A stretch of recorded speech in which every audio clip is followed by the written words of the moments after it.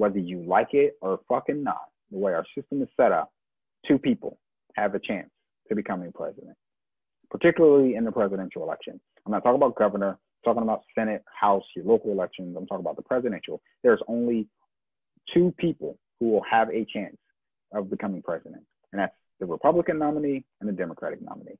If you are choosing not to vote at all, or if you're choosing not to vote for the person who has the less likelihood not to fucking kill us, that means you are voting for the other person.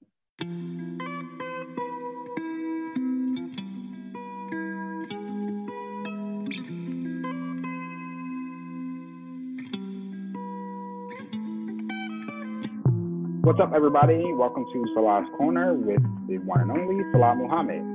You know, as I was thinking about doing that, I realized I have to come up with a new intro. So that's how I normally welcome every episode in. And as you all heard, I have somebody with me. And so with the new job that I've taken on, with everything that's happening with the election, so many things happening and taking place, I asked my beautiful sister, Farah, to jump in as co-host to help champion this ship, to help pilot this ship and make sure we continuously bring great content and engaging conversations, but in a fun way. So we changed up the format a little bit. We'll get into that a little bit later, but Farah, go ahead and introduce yourself. Oh, well, hi, everyone. I'm Farah. As he already told you, I'm his sister. Yeah, that part too. I don't know, a little bit about me. So I am a student right now. I'm getting my bachelor's in political science. I'm a mother of a very interesting 15-year-old. She's great. I don't know. I'm kind of chill, laid back, Aquarius vibes, you know, that kind of thing. I curse a lot.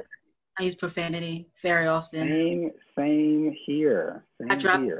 I say nigga like every other word. So if that offends people, I don't care. You know, just trying to stay black and stay alive in these streets, you know? Stay black and stay alive in the streets. That's the theme. That's the theme for the rest of this episode. And so I want to bring everybody some quick updates. So like I said, we got a new format, and we Farrah's going to take a ride with me on this entire journey. And so some episodes we will bring you smaller segmented interviews. Sometimes, you know, it's going to be me and Farrah rocking it out and just vibing together. We'll make sure that the guests that we bring vibes with us, right? And so, I mean, how hard could it be? How hard could it really be? We're like the cool kids. We are, but I'm super judgmental at the same time. So I know I'm a jerk. I'm a bitch sometimes, but you know, I try. I'm a very nice person. I'm great. You are, which is why I had you do this episode with me. All right, enough of the lovey-dovey. So I got a new job, right? And so I'm working, you know, I really should figure out if I should say where I'm working. I never actually asked them. I was going to ask if you were allowed to say where you worked on the platform. So the thing is they knew what I did before this. And so I never got any word that I should not. And so I'm just rocking out with that. I would say go with it. They haven't said no or don't do it. So the worst they could say is maybe not do that next time. But at that point, it'd already be out the bag. So like. True. But I feel like I represent myself well enough, at least. But either way, I'll leave the name out of this one. But I am working very deeply in the community as a community organizer. And so there's a lot on my plate. Sarah, I don't know if I told you. Did I tell you I got my nonprofit status? No, you didn't. That's so awesome. So we'll be congratulations. The nonprofit organization. Thank you. The nonprofit is going to be dedicated to teaching young people about their civic engagement and, you know, creating programs that run all year long, as well as like seasonal and annual events as well. Oh, that's cool. That's definitely needed. I feel like I stopped learning civics maybe in like the third grade was the last time I actually like had a civics class that talked about it in public school. And it wasn't until I got into college where they started teaching it, but even only because I'm on the political science track. That's facts, because like I have numbers of conversations. I even wrote about this in one of my blog posts a few years ago and talked about how like my friend's experience versus my experience learning political science in school was just there was a big gap.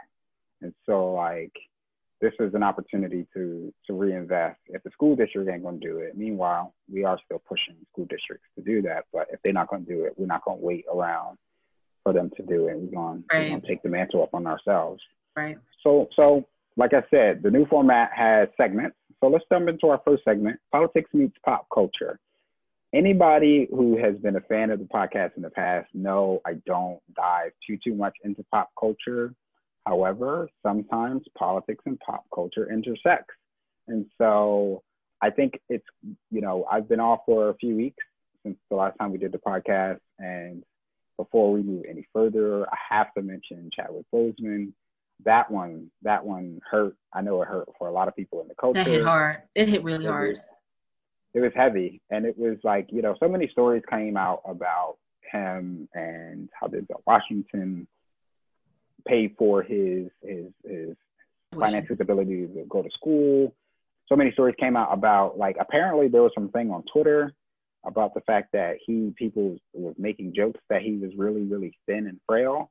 Mm-hmm. And so like they didn't know it was associated with cancer. There's so many different stories coming out of this. What was your, I didn't know anything about those stories. I mean, I've had a Twitter account. I don't know if I said that with proper English, but I had a Twitter account but I don't use it because I don't know. Twitter just doesn't really interest me. I still have it. I'm going to try and get a bit more into it. I'm trying. But when I heard about it, because it was the day after the March on Washington, and I was at the March on Washington. I was out there all day long. It was a great experience. And my mom I came home at the Airbnb I was staying, and I watched TV for a little bit, ate some food, and then I crashed. Like I went to bed like super early. And my mom had texted me and said it in the text. But when I hadn't seen it, and even when I got up the next morning, I didn't really look at my phone to like see what text messages said. And then I was watching MSNBC, and I was like doing something in passing. And that's when I saw it. That's when I heard it. And my mouth literally dropped open. And I sat there for about 2-3 minutes, maybe, just staring at the TV with my jaw to the floor, just in utter shock. And I couldn't believe it. So when you had mentioned the stuff on Twitter, how people were, making fun of him, whatever, I had never seen any of that. So I saw him getting thin, but when I saw him, I was like, "Ooh, something's not right." Like, it's not that he's just getting thin. At first, you think like, "Oh, maybe it's for a role," because actors tend to do that. They gain weight and they lose weight for roles. And so I'm just like, okay, well, maybe it's for a role that he's doing. I wonder what he has going on. But then as he got thinner, I'm like, okay, no, something's not right, because that's just not like losing weight thin. That's like sick thin. Yeah. But I never heard anything of it. I just wasn't that plugged in to hear all of the things that people were saying about him. But it was tough. I think, and then the next day, I cried for sure. Like, it hit me really hard. I was sitting in the car on my way back from DC, coming back to Atlanta, and I was in tears. Like, I was just in tears, scrolling through social media and seeing pictures of him and videos. And the one video that he did with Jimmy Fallon, and the people were speaking to the Black Panther poster as like, as if, what would you say to him if he was standing here? And, they were saying all these beautiful things about him, and he would pop out. And then the little boy with his mother, I cried like a baby. It was tough. It was really tough. Yeah, it was. Yeah, I saw that video almost immediately after the news broke, and I was like, man, that video was very, very heartbreaking. Watching so many people stare at the poster and kind of like just say how they felt about the movie, say how they felt about him and his career and stuff. Because it's not even just about Black Panther, right? It's not even just about him being that character, it's what he was to the culture. He played so many icons in Black culture. And you could tell that he was just like such a genuine, kind, and real and giving person that it floored you. And it came so out of left field. Like, shout out to his team. Like, they kept that shit on lock. And it was just, it still sucks. The other part about that was like, you know, there was this, I should probably stay off Twitter. You know, I really don't get engaged too much on Twitter. Every once in a while I'll go on there and then I remember why I don't go on there. But there was this weird like thing about people saying, well, you know, good for him, you know, not telling anybody he had it, for being strong all of those years. And, you know, I got into this, you know, conversation thread basically going back and forth with people about like, you don't necessarily have to be strong for all of this, right? Like that's not the ideal strength we want to aspire to.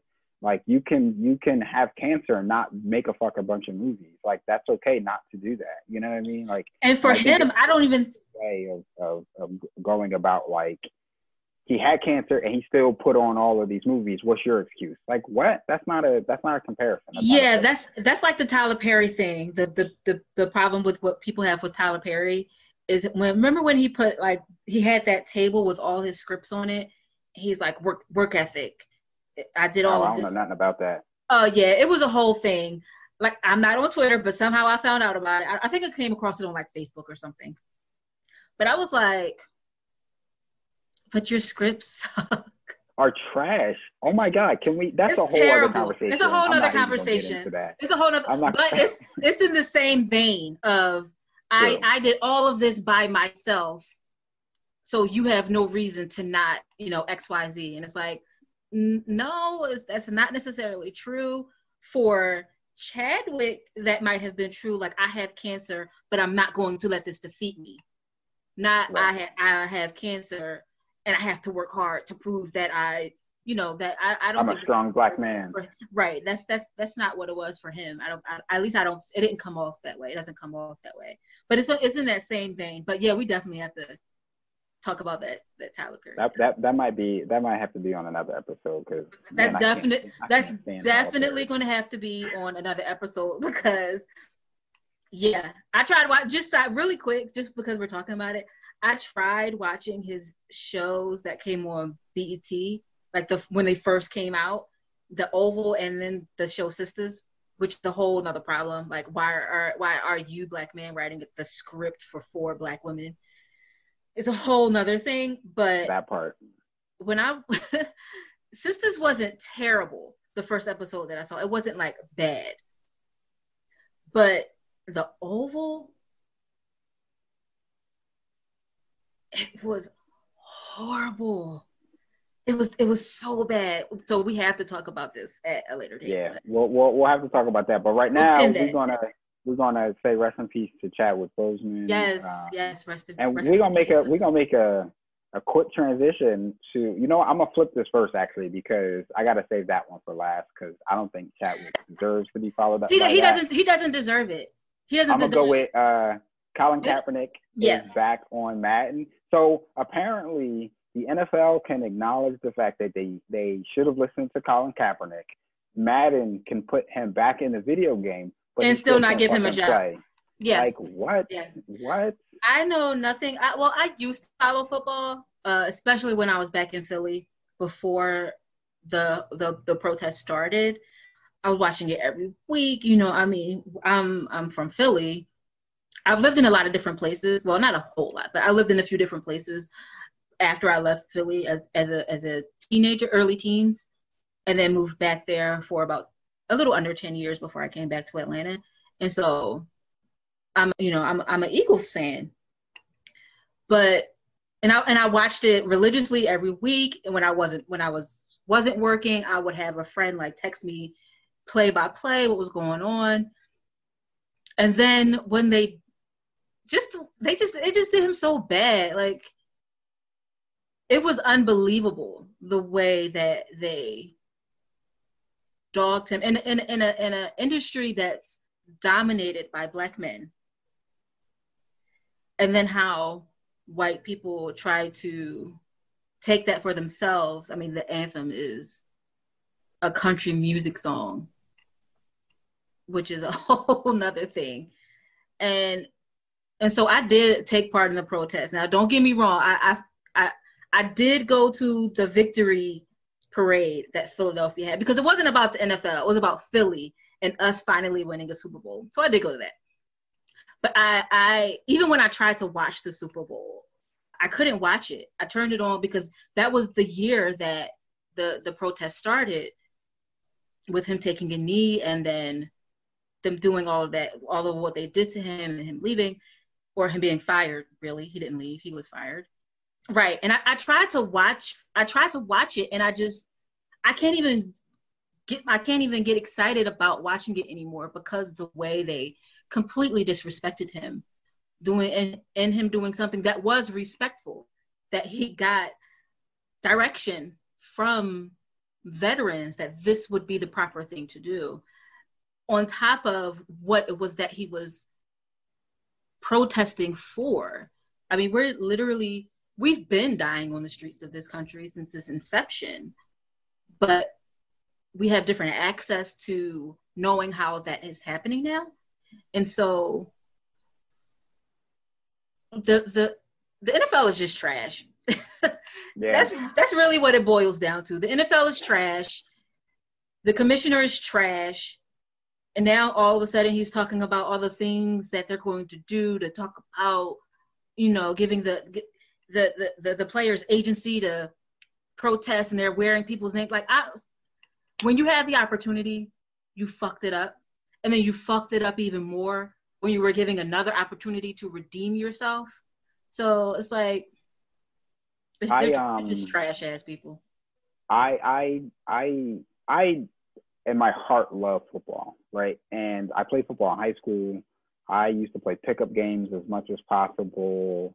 Like, I absolutely love football. I have not been able to get into football. I won't say directly after the Colin Kaepernick thing, but for me, it really opened my eyes to some of the shit that was happening in the NFL. Not just with, like, the fact that this man was taking a silent protest and taking a knee, wasn't disrupting anybody.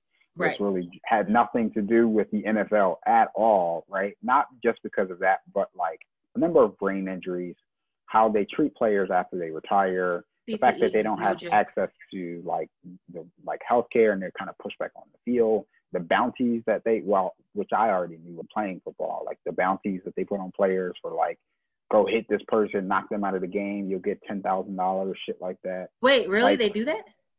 Well, that was a whole I can't remember what team it is, but that was a whole scandal a few years ago where, like, they were putting bounties on players and, like, knock this person out, take this person out of the game, lay a big hit on him, and, like, the teams and, like, players had pots of money that, like, they would give out for those players that wow. did that. And so, like, the whole NFL is just toxic. And so on top of that, now, the Colin Kaepernick thing is still a thing. I was just talking to a friend of mine who, was in contact with some players, and, like, they're saying that the NFL really isn't addressing the needs to the players. And, tonight, this episode will air in a few days, but Thursday night when we're recording is the first preseason game. And, like, people really don't see how the season is going to go on even halfway through with no protections really in place to protect the players from catching the COVID. So, I mean, I don't even understand how they're doing it. I don't even understand how they're doing it, considering what happened with basketball. Like, well, I don't get it. Basketball went into a bubble. NFL is basically allowing players to make their own decisions on a lot of things. Some players are out partying. Some players are quarantining themselves. Some players are choosing to stay away. It's going to end bad. It's going to end bad. It's going to end bad, and it doesn't need to. And that's the part that's ridiculous about it. But yeah. I'll leave the rest of the NFL stuff alone. Again, that could be something else we can talk about on the next episode. Just moving sports in general. Ooh, don't get me started. All right, so apparently Cardi B and Candace Owens is got some beef with each other. Have you? So apparently this is another Twitter thing. Yeah. This might end up having to be the Twitter section of the show. The Twitter dungeon of the show. Twitter dungeon. Listen. Have you seen the tweets between the two of them and the whole nonsense? No, I haven't. And let me tell you why I haven't. I love me some Cardi B, okay? She's a ratchet ass mess, and I love it. I love everything about her, okay? Now, Candace Owens, on the other hand, I cannot stand her. She is... she's the female Kanye, essentially. Like, I find her to be a joke sometimes, but sometimes. I tell you why I say sometimes. Because for her, it's like everything that comes out of her mouth is utterly ridiculous. Is ridiculous and ignorant and just is crazy. But I say sometimes because her words are so fucking dangerous. So it's like she speaks and you have to laugh at yourself at how ridiculous it is. But you also have to be aware and prepared, because the vitriol that comes out of her mouth and the propaganda that comes out of her mouth is so dangerous to Black bodies and brown bodies and indigenous bodies that you can't take her lightly. So for those who don't know who Candace Owens is, bless you for not knowing. But don't find out. Just leave that to people who need to know who Candace is. If you don't know who Candace is, I gotta tell them. Okay, fine. I gotta tell them since we're talking about it. So Candace Owens is a young Black conservative woman who says she left how does she say it? She left the Democratic plantation. She always says some variation of that shit, right? And is now with the Republican Party, because like, what? Okay. And so like, she calls herself a conservative. She goes on all of these different news networks. I found that I wouldn't call them news networks. She goes on right-wing fringe TV. There you go. Particularly like YouTube, and every once in a while, Mark Lamont Hill actually did an interview with her, which I really couldn't watch the whole thing. Yeah, I shout out to him for enduring that, but it was the few minutes that I saw was rough. But she goes on shows like Ben Shapiro, who's a right-wing nutcase. Nutcase is a good word. And she basically talks about how like Black people are blind and are slaves to Democrats and yada yada yada. And so Cardi B did an interview with Joe Biden, I believe, and Candace Owens came out and basically said that she's salty as fuck because Joe Biden didn't interview with her and he chose Cardi B instead. You know why I really think she's salty about is because if anybody knows, or watched the Republican National Convention or anything, or at least you knew that it took place, the Republican Party really don't fuck with Candace Owens like that. Like, she was nowhere to be seen. I just realized that. Like, RNC. She doesn't really appear on Fox News.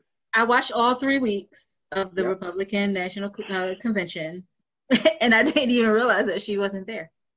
And so I think she was salty that Cardi B, someone who isn't into, politics really heavily. But she is, though.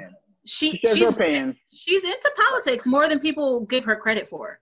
But not in a sense of like a political pundit. And the fact that she was able to have a direct line to Joe Biden, where someone like her, who's been in the political machinery for some time, I think she was kind of salty, honestly. It was a little bit of how Mary J. Blige say it, hateration, holleration. It was a lot of hateration. It was a lot of hateration. I mean, I think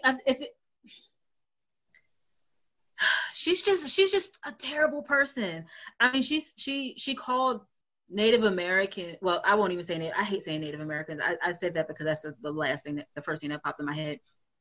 She called Indigenous Americans savages and that they were lucky to receive the white man's religion. And I was like, I couldn't believe it. I already knew she was a nut and I didn't listen to her, but it was something that again came across my Facebook and I happened to have the audio playing. And I listened to it, and I just I couldn't believe it. And I think if she wasn't so much in trying to get a soundbite and trying to be so shocking and trying to own the libs, that maybe people would take her more seriously. But she just spews nonsense from her face. And the direct quote was that when she sat down with Ben Shapiro, she did this interview, and her quote was that Cardi B's music and platform contributes to the disintegration of Black culture and values. And that's something that we see happen with very conservative folks, particularly Republicans, particularly white people, some Black people. Traffic in this is this, you know, anything that has any swearing or anything that's sexualized or anything that, you know, disagrees with like your down home country living church values means that they don't disintegration of Black values. That they don't live themselves. Well, half the time these folks don't even go to church as much as they say they do, but that means that it's a disintegration of Black values. And so Candace Owens is trash. It's definitely worth pointing her out for she's trash, because some of the stuff that she speaks and a lot of the very nasty things that she says are talking points that other people pick up. Even though like the Republican Party doesn't really like put her in the limelight like that, they do. Them alt-right groups, they own it. One of the things that they do though is they may not invite her on all of their shows and platforms, but they see a Black woman doing and saying stuff like that, and they think it's okay for them to say, right? And so it's worth calling out, even though I can't really stand Candace Owens. I think I've had enough of Candace Owens talk right now. We can move on. We really can. We really can. Let's move on. And so right now we're gonna work on our next segment. Everything is local, right? All politics are local. That's a common phrase in politics. If you haven't heard it, you just heard it here. And so I'm in Philly. Farrah, where you at? Well, I'm about an hour outside of Atlanta. It's a little city called Snellville, Georgia. So let's basically Trump country. I live in Trump country. I feel like anything outside of Atlanta. Listen, this is a saying. Everyone in Atlanta knows it, and we try to tell people all the time when they come here. Atlanta is a different state from Georgia. That's like North Florida and South Florida. Right. Atlanta is Atlanta and Georgia is Georgia. You step outside of Atlanta, you in Trump country. Let's talk about what's happening down in ATL, aka Georgia. Well, right now in Georgia, the Attorney General, I always mess his name up, is Raffensperger. I think that's how you say his name. I always forget. It's a dumb sounding name, so I always forget how to say it. Yes. Brad Raffensperger is our Attorney General. He is a Republican. And not to say that matters, but in this day and age, it does matter, unfortunately. But he was caught purging nearly 200,000 people from their voter rolls. And they attempted to purge about 400,000, a little over 400,000 people. And they were successful with getting rid of almost 200,000 people, saying that their addresses did not match their identification or registration, whatever. Come to find out, they did match, and they just got rid of them anyway. Wow. Now, Georgia is notorious for this.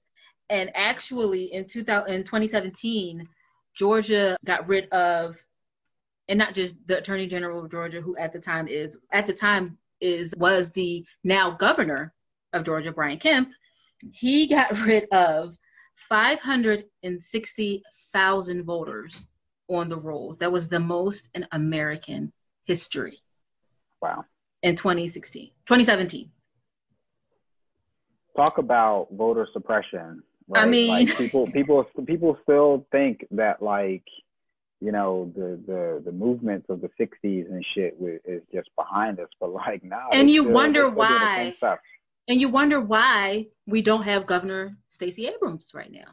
This is why we don't have her, because he purged 560,000 people from the rolls before an election that he was running, that he was a candidate of, on top of closing polling locations, broken machines, not delivering machines to polling locations. They found warehouses full of voting machines after the election that could have been used, while precincts were getting broken machines and causing lines to be hours long. So it's definitely something that we have to be aware of. Yes, it's happening here, but it can happen anywhere. So we definitely have to pay attention to that. You got to go to vote.org. You can find your polling locations, especially with everything right now going on with COVID. Find where you can get links to your Secretary of State website. Find out if you can vote early. Find out where you can vote early. Find out the times that you're voting early, if you can vote early, because not all states allow that. So we definitely have to make sure we plan our vote. Make sure you are registered to vote. It's super important. But yeah, just more trash ass people. Man, it's crazy. Like I hear so many, and I know so many people who have like left Philly to go down to Atlanta to work, Black people. And it makes you want to think of like, it's the Black Mecca. Well, sure. But not even just that though. It makes you want to like think twice about what state you move to because of how racist it is, right? And that's something that I feel like that's a conversation Black people don't talk about publicly enough, that we actually think very deeply about, like, do I want to live there because it's very racist? Do I want to go to school there because it's very racist? Yeah. We talk about it amongst each other, but right. like we don't talk about it to white people enough. And like white people, y'all need to know this shit. Like Black people truly don't choose places to live because it's racist, or move because it's racist. And that's a conversation. Yeah, I don't think people, to be Black in America, like it's two prongs to the James Baldwin saying. To be Black in America is to be in a state of rage all the time, right? But another part of that is to be Black in America is forced to be in a state of constant political thought all the time. Because you have to think about, okay, am I going to experience racism here? You know, for Black women, am I going to experience racism and sexism here? You know, for Black men, am I going to go there? Am I going to die for walking down the street? You know, it's a constant thought process that we have to have just to navigate the world, let alone this country. So it's like, it's something that we have to think about all the time. It's crazy. There's a reason why I sell on my website, go to salazcorner.com, T-shirts that say Shameless politics plug. are personal. Shameless hey, plug. this is my platform. I'm just saying. It was shameless, and I appreciate it. I do shameless plugs literally everywhere that I can. But like, there's a reason why I sell T-shirts that says politics are personal, because for Black people it is. We don't get to have conversations that don't include whether or not we're living or dying, have healthcare, have jobs, have access to education, right. have a roof over our heads, have access to food, have access to health, all of those things, right? All of those things. We can't go a day without having those conversations and making decisions that severely impact that one way or the other. So that's really important. Yeah, an honorable mention, Black women Black feminists in particular. Well, I think if you're a Black woman, you're automatically a feminist, but that's a whole... I'm going to disagree with that because Candace Owens, but go ahead. We have to count her? I mean, sorry. Fine. Anyway, Black women coined that phrase. It's in the air of controversy, but I mean, we know who really coined it, but Black women coined that phrase during second wave feminism. So shout out to Black women. Shout out to Black women indeed. So I'm in Philly. So let me talk about what's happening. I got 2 points that's happening in Philly, and I'm gonna tie it all in together at the end with our final segment that I'll introduce. But for right now, dining is reopening here in Philly. Indoor dining, I should say. And so like that's dumb. I'm not laughing at you. Yeah, I know. it's dumb as hell. Like, it's actually dumb as hell. At least you guys went this long though. Indoor dining has been open here since June. Yeah. I mean, I was talking to somebody from one of my coworkers in Atlanta, and they were like, Atlanta just basically has been acting like nothing's been happening. Listen, it's been wide open out here, okay? Listen, Atlanta shut down who? Shut down what? Atlanta has been wide the fuck open, okay? For those who don't know, we do believe that the pandemic is real on this platform. Yes, so yes we do. If you do not, holla. But no, Mayor Kenney announced that indoor dining would resume on Tuesday. They did limit the capacity to 25 people, but I mean, it's still, we're heading into flu season. We are like, it seems like every decision that's made about what happens in the city here, and I'm sure that's how it's being handled everywhere, it seems like, because we seem to be wanting to live in a permanent state of a COVID world. It's like, how can we get back to making as much money as possible, and not how can we get back to or focus on protecting lives? And like every decision seems to be about like, how can we maximize and make the most money as possible, which I think fucking sucks, honestly. Yeah. Which brings me to the next point, which is about, have you heard about the encampment here in Philly? I haven't. Please enlighten me. So the encampment is, I'm probably going to butcher how I'm putting this together, but essentially, and it's something that I noticed because I was at a lot of protests back in June, and, there was a very stark, like, eye-opening experience being out there protesting in the streets and walking past a bunch of homeless people. And so, and then encampment, I can't fucking say that word. And encampments popped up on the Parkway. You know where Parkway is, right? By the art museum. Yeah. And, it's kind of like a mini tent city, right? And so there's tons of homeless folks out there that are living. The city, they've been in negotiations with the city. There's two encampments. I can't remember exactly where the other one is, but the big one is right there on the Parkway. They've been in negotiations with the city to demand permanent housing. Taking over, like PHA the Philadelphia Housing Authority has buildings.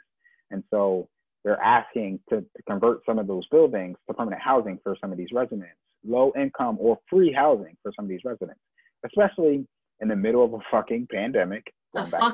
We're still in a fucking pandemic, people. Right?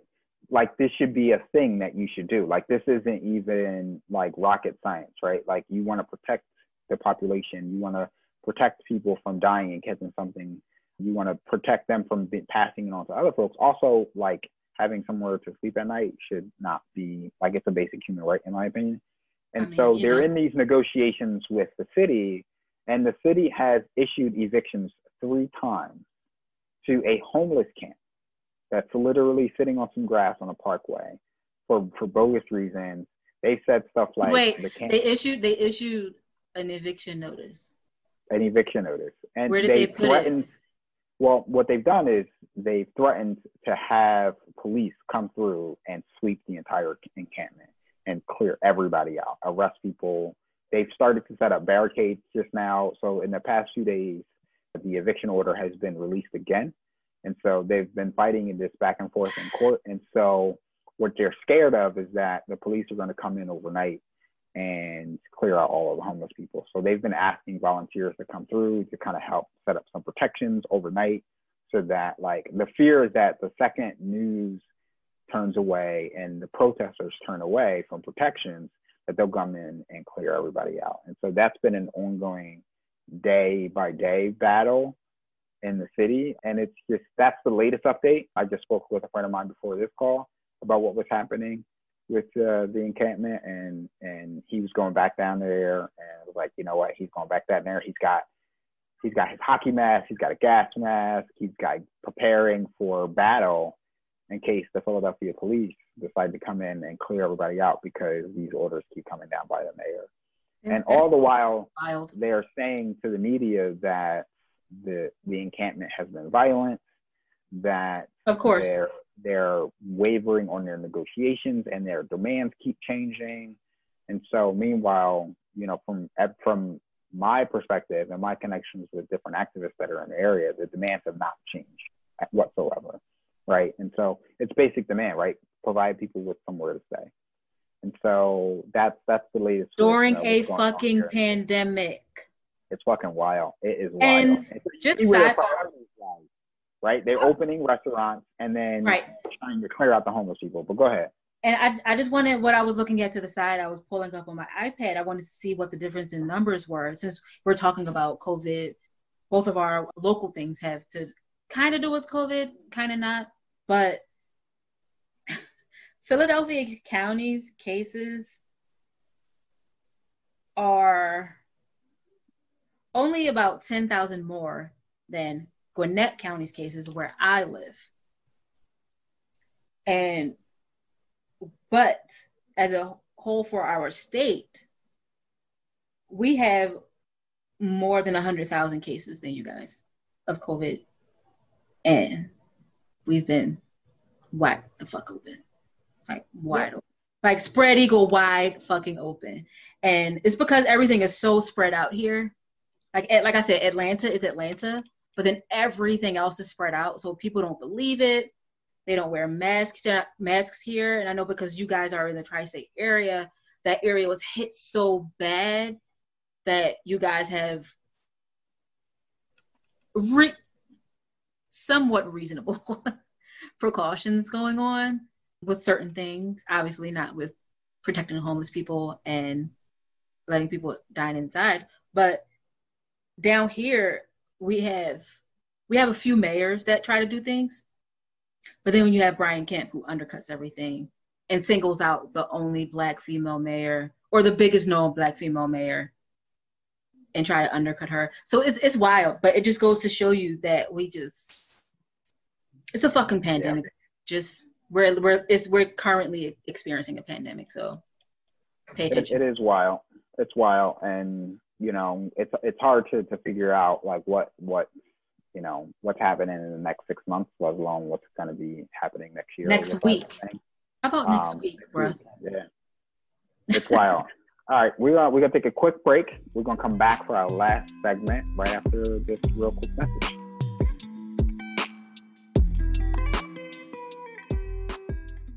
Hey everybody, I know throughout this pandemic, everyone has been saying we're all in this together. Well, here at Salah's Corner, I want to really hear from you and what you're enduring during this pandemic. Give us a call, leave us a voice memo, and we'll play that on our next episode of Salah's Corner. That number is 267-225-5891. Share with me your thoughts, your feelings, things that you're doing to survive during this pandemic, and you'll get your memo featured on the next episode of Salah's Corner. All right, welcome back to our main topic. We are, I did an interview recently. Shout out to Shanti and Antoinette, Around the Way Curls. I love air horns, by the way, so I might throw them out there from time to time. we might have to add that in there somewhere. But they had me on their podcast earlier this week, and I really want to thank them because they have a much larger platform than myself, and they allowed me the full episode to talk about politics, which a lot of folks don't awesome sauce, right? And so that was pretty amazing. Two dope sisters from Philly. One lives in New York right now. Definitely listen to Around the Way Curls. Yes, they are great content, hilarious, and they have great content. Great content, but very, very smart, great content, great guests that they usually have. And so the conversation came up when I was on that episode of what's happening in this election. And so I wanted to continue that conversation here with you, Farrah, and talking about, do you think Trump has a good chance of being reelected? Now, absolutely. I was going to say, before you answer that question. I'm rewinding. Rewind that. All right. Before you answer that question, erase that from your mind. One of the reasons why I wholeheartedly believe, and just he has a chance and needs to be added into context, is that you have people like Susan Sarandon. First of all, I don't even fucking remember what Susan Sarandon has been in, but whatever. Some white chick. She has come out and she's a Karen. She's a Karen. Is she a Karen? She's probably a Karen. She is a Karen. She came out saying that she's basically refusing to vote for Joe Biden. And so, to be clear, I am not supporting and out there endorsing and fighting for Joe Biden by any means necessary, right?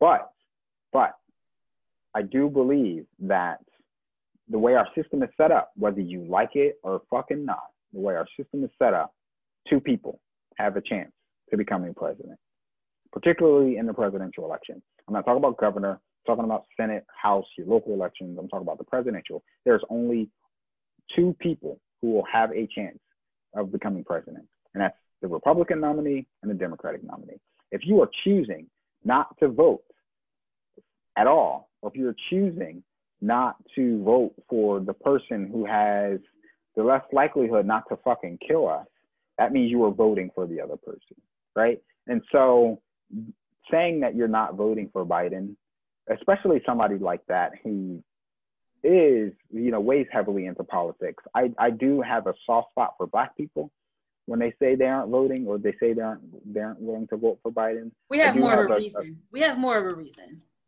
We have more of a reason not to trust the system, right? And so for other folks, we don't have that luxury. We don't have that luxury of just being like, I'm not going to vote, because we are the ones that end up being targeted, right? And so I think when white people, particularly, and people of affluence come out with these decisions, I think, and they say it publicly and feel comfortable saying it publicly, I think it really takes away the opportunity of getting rid of Trump in office. What's your thoughts? Do I think Trump has a chance of winning? Abso-fucking-lutely. I think that, okay, as far as Susan Sarandon is concerned. You don't have to address the Susan Sarandon. I really can't remember what she's in. I will.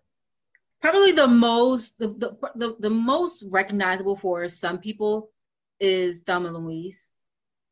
That's right. I don't know who she was, Thelma or Louise, but she was one of the two. And the reason I say that she's a Karen is because of what you just stated. Black people, or any person of color in general, do not have the luxury of just saying, "Oh, I'm not voting because of XYZ reason." In reality, we don't have the luxury of saying something like that, because politics are personal and it's so detrimental to our lives. Like you said before, I understand when we say it. I understand why we say it, why people, I say we because I say I'm speaking as people of color as a whole. I understand why it's said. I don't necessarily agree with it, and I've learned to not fight that. But we don't really have the luxury of saying something like that. So when someone tries to, a white woman specifically, tries to impose their privilege and spout something like that that's so detrimental to people's lives, is why I say she was Karening. Like, it's irresponsible. It's threatening to people. It endangers people's lives. And like you said before, in a country where we have a two-party system, whether you like it or not, these are our options.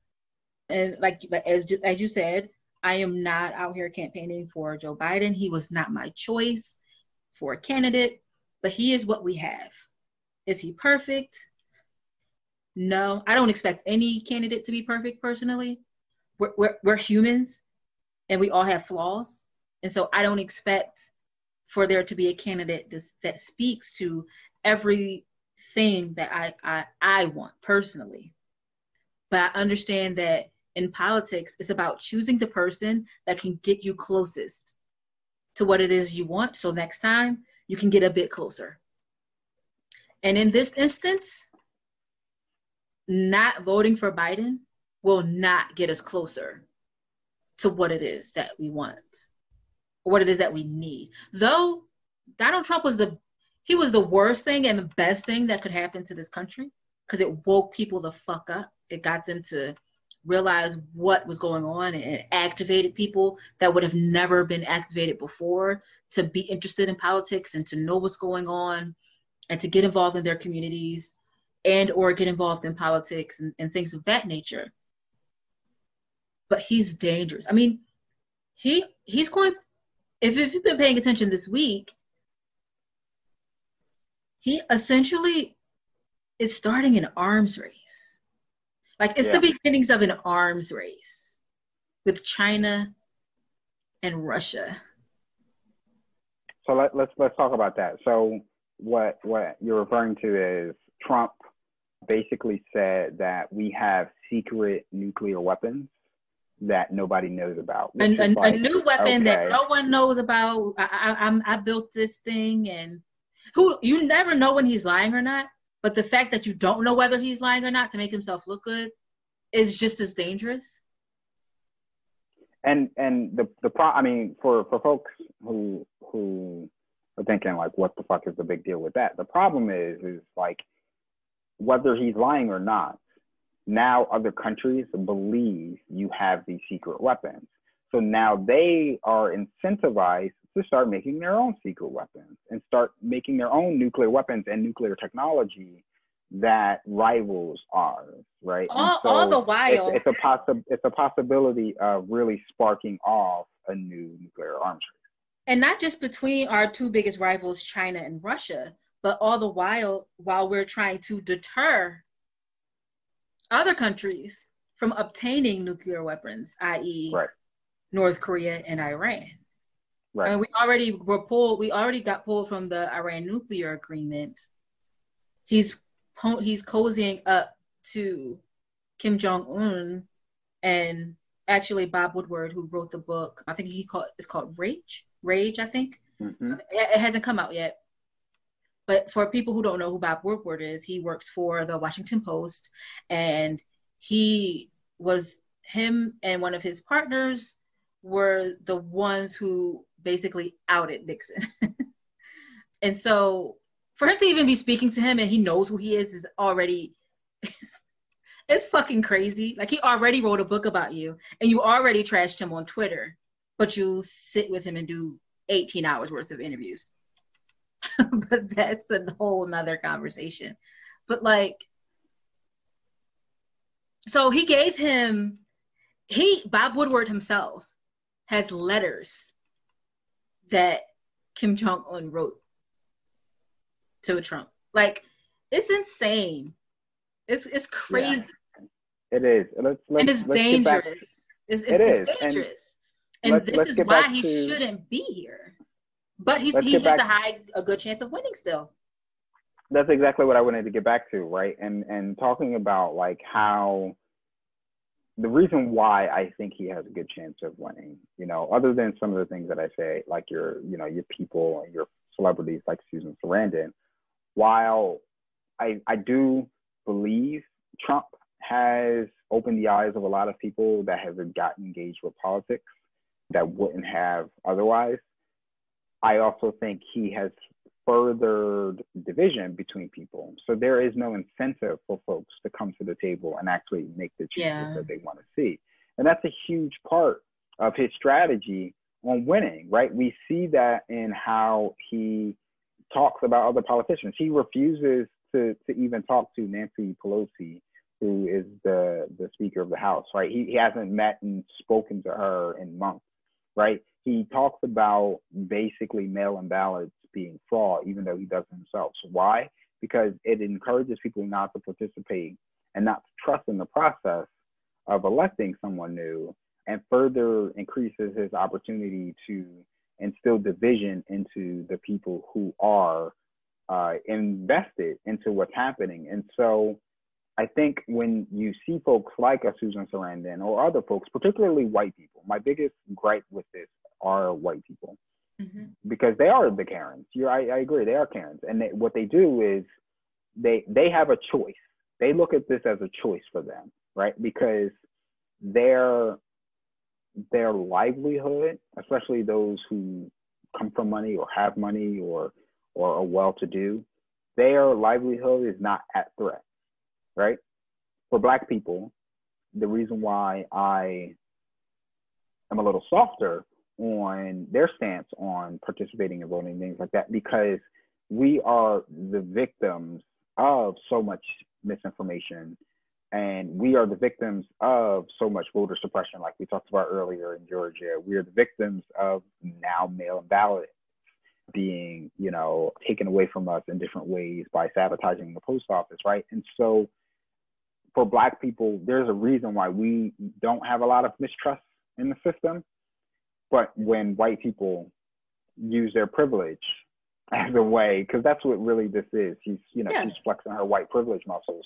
When white people do that, it further instills this. It's the same thing that happened in 2016 when it was white people who came out and made the argument that Hillary was the lesser of two evils, quote unquote, or either one of them. Like, how do you choose which one is the lesser of two evils? And it's a nonsense debate.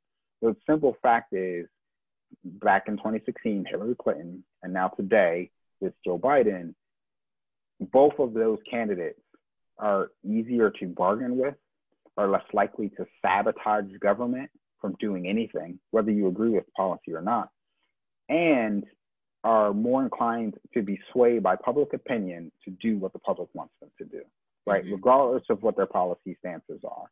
Most normal politicians are like that, no matter what side of the political aisle they're on. And so that's not him. That's not him at all. And that's not how politics works. Politics works. Yeah. It's supposed to work so that you can apply pressure to the candidates and they can do what the people want them to do, not to get in the office and just fuck shit up and do whatever you want. Yeah. I would say, and I need to say most normal, I don't think the Republican Party has been normal for a very long time. They haven't acted as a normal party in a very long time. So that's to be taken with a grain of salt. But I agree, especially white women.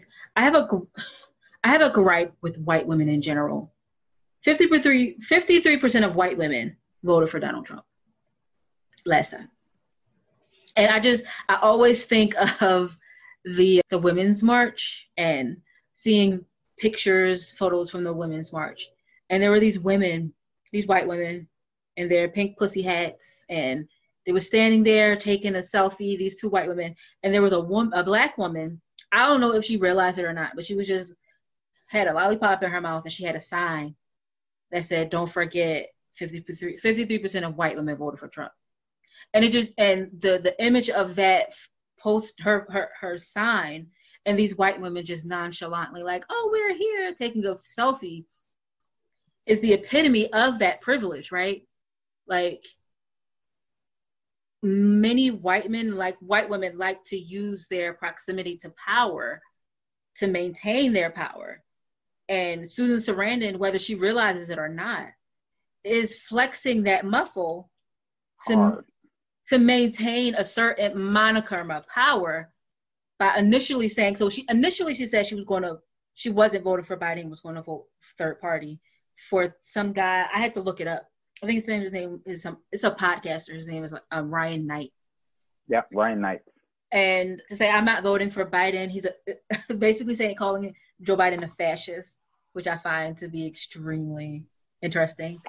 Joe Biden is a fascist, but not Trump. Yeah, she said the Democratic Party is basically, Democratic Party and Biden are a group of fascists, essentially, that are, now, people's gripes with the Democratic Party, I get it, because they have definitely used people of color for a very long time without giving us what we've been asking for. So I understand the gripes with the party in general, but Joe Biden is far from a fascist.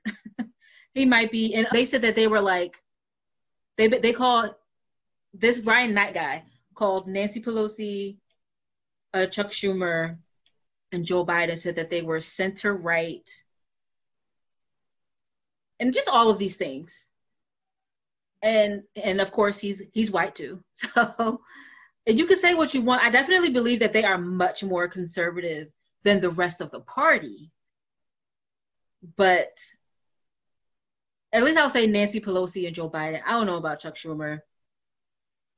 I have a lot of opinion about Chuck Schumer. I don't really trust him. He's kind of, that's a whole nother conversation. He comes off as a slimy New Yorker. Yeah, it's a whole nother conversation. Yeah. But at least with these people in the party, it's some form of rationale and compromise that you can go to them with. So would you rather get a little bit, maybe you won't get all of the things, you may not get a Green New Deal, but you will get movement on climate change.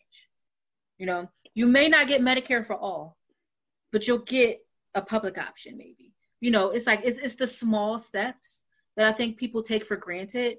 We live in a world where everything is so immediate and immediate access and immediate, you know, I can see everything that's happening right now.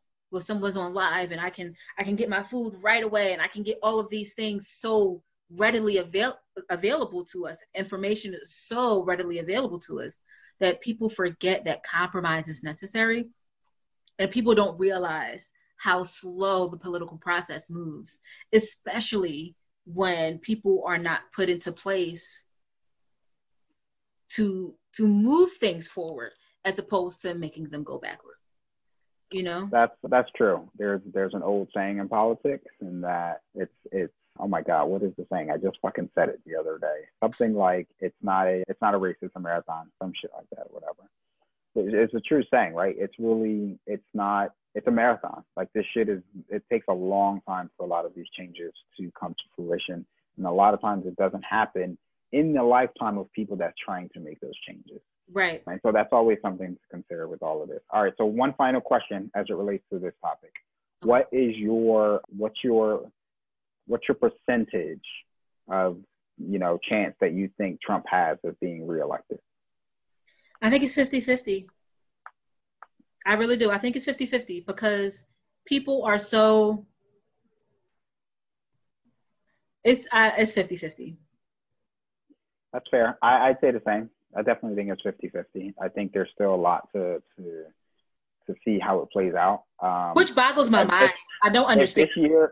I was going to say, if this year has shown us anything, like fucking anything can happen the day before the election. So, you don't know. This 2020 is wild. So I really do think it's 50-50 chance that he'll be reelected. 2020 is... That's what 2020 is. 2020 came in, kicking the door, waving the full form. I'll drop a Biggie lyric real quick. All right, we are going to take a real quick break, and we're going to come back with our final wrap-up.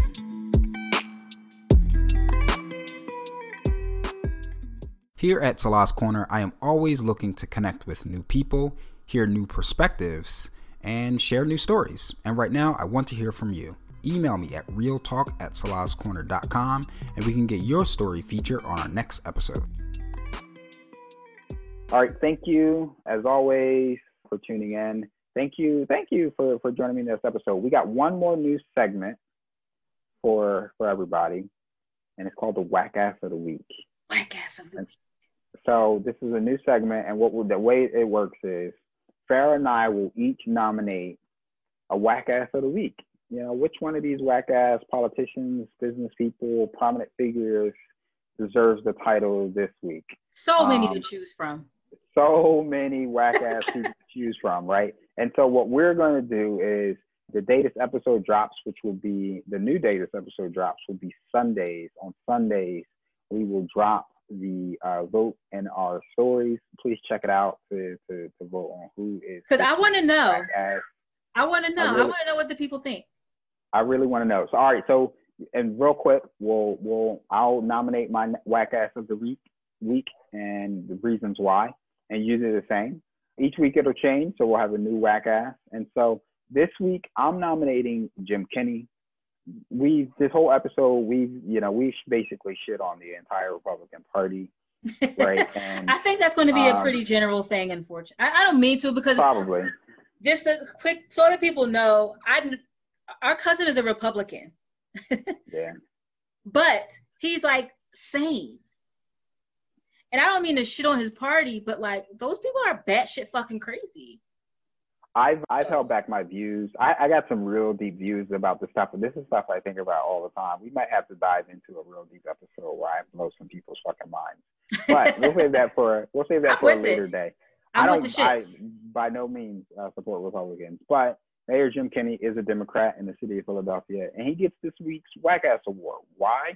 Because he's doing dumb shit like sweeping the encampment and kicking homeless people out of a fucking park.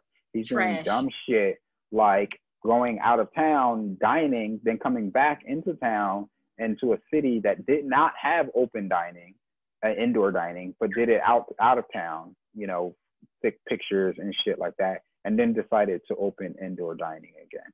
Trash. I think if anything, with the protests that took place in Philly over the summer, with how he's, you know, really had a very lackadaisical response to the pandemic, and how he handled the budget in Philly that took place where, you know, people were calling for defunding the police, and the budget that was proposed was basically shit. And now with this encampment, you know, a lot of people in Philly are basically calling for his resignation. This week's, I nominate Mayor Jim Kenney for Whack Ass of the Week. I'll put my stamp on it. I mean, you had some pretty valid points. What can I say? I mean, if you try to get rid of homeless people, like, where do you think they're going to go? Like, exactly. And we're in a fucking pandemic. Like, how horrible of a person do you have to be? Like, really? Yeah. All right, Farrah, who's your whack ass of the week? Who's your nominee? My nominee for whack ass of the week is someone who's been really fighting hard for this nomination. He's been fighting hard for the last 14 years, I'd say. Something like that. Moscow Mitch McConnell is my whack ass of the week. And he's my whack ass of the week for multiple reasons.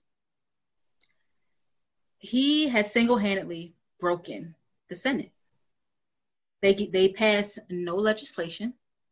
All they do is nominate judges, young conservative judges, to lifetime appointments.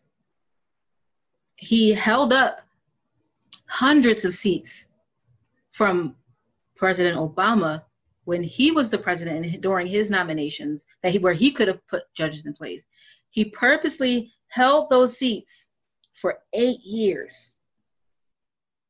Well, for 6 years, because we had both houses originally in his first 2 years. Mm-hmm. So for 6 years, he held up seats for judgeships. And now he's just shoving them through, and which is insane. He held up Merrick Garland's Supreme Court seat for no reason at all. And the House sent him a second COVID relief bill. She sent the CARES Act to him. I think we're at 4 months ago now. Yep. And they're just now trying to attempt to pass something. They're calling it COVID light. And he can't even pass that. The only thing Rand Paul has done that is worth any honorable mention is the fact that he sided with Democrats to not pass this COVID light bill. But it's only because Rand Paul is an asshole. And we can talk about Rand Paul at another time. He's ridiculous. There's a good chance he could be a nominee for he initially was my nominee. He initially was my nominee. The only reason I took him off was because he decided to not pass COVID light. But it was there. It's something ready for him to take to the floor to debate. Yeah. And it's been sitting on his desk for 4 months now, and he's done nothing with it while people are dying from a pandemic, while people are being evicted from their homes, while people still have no jobs.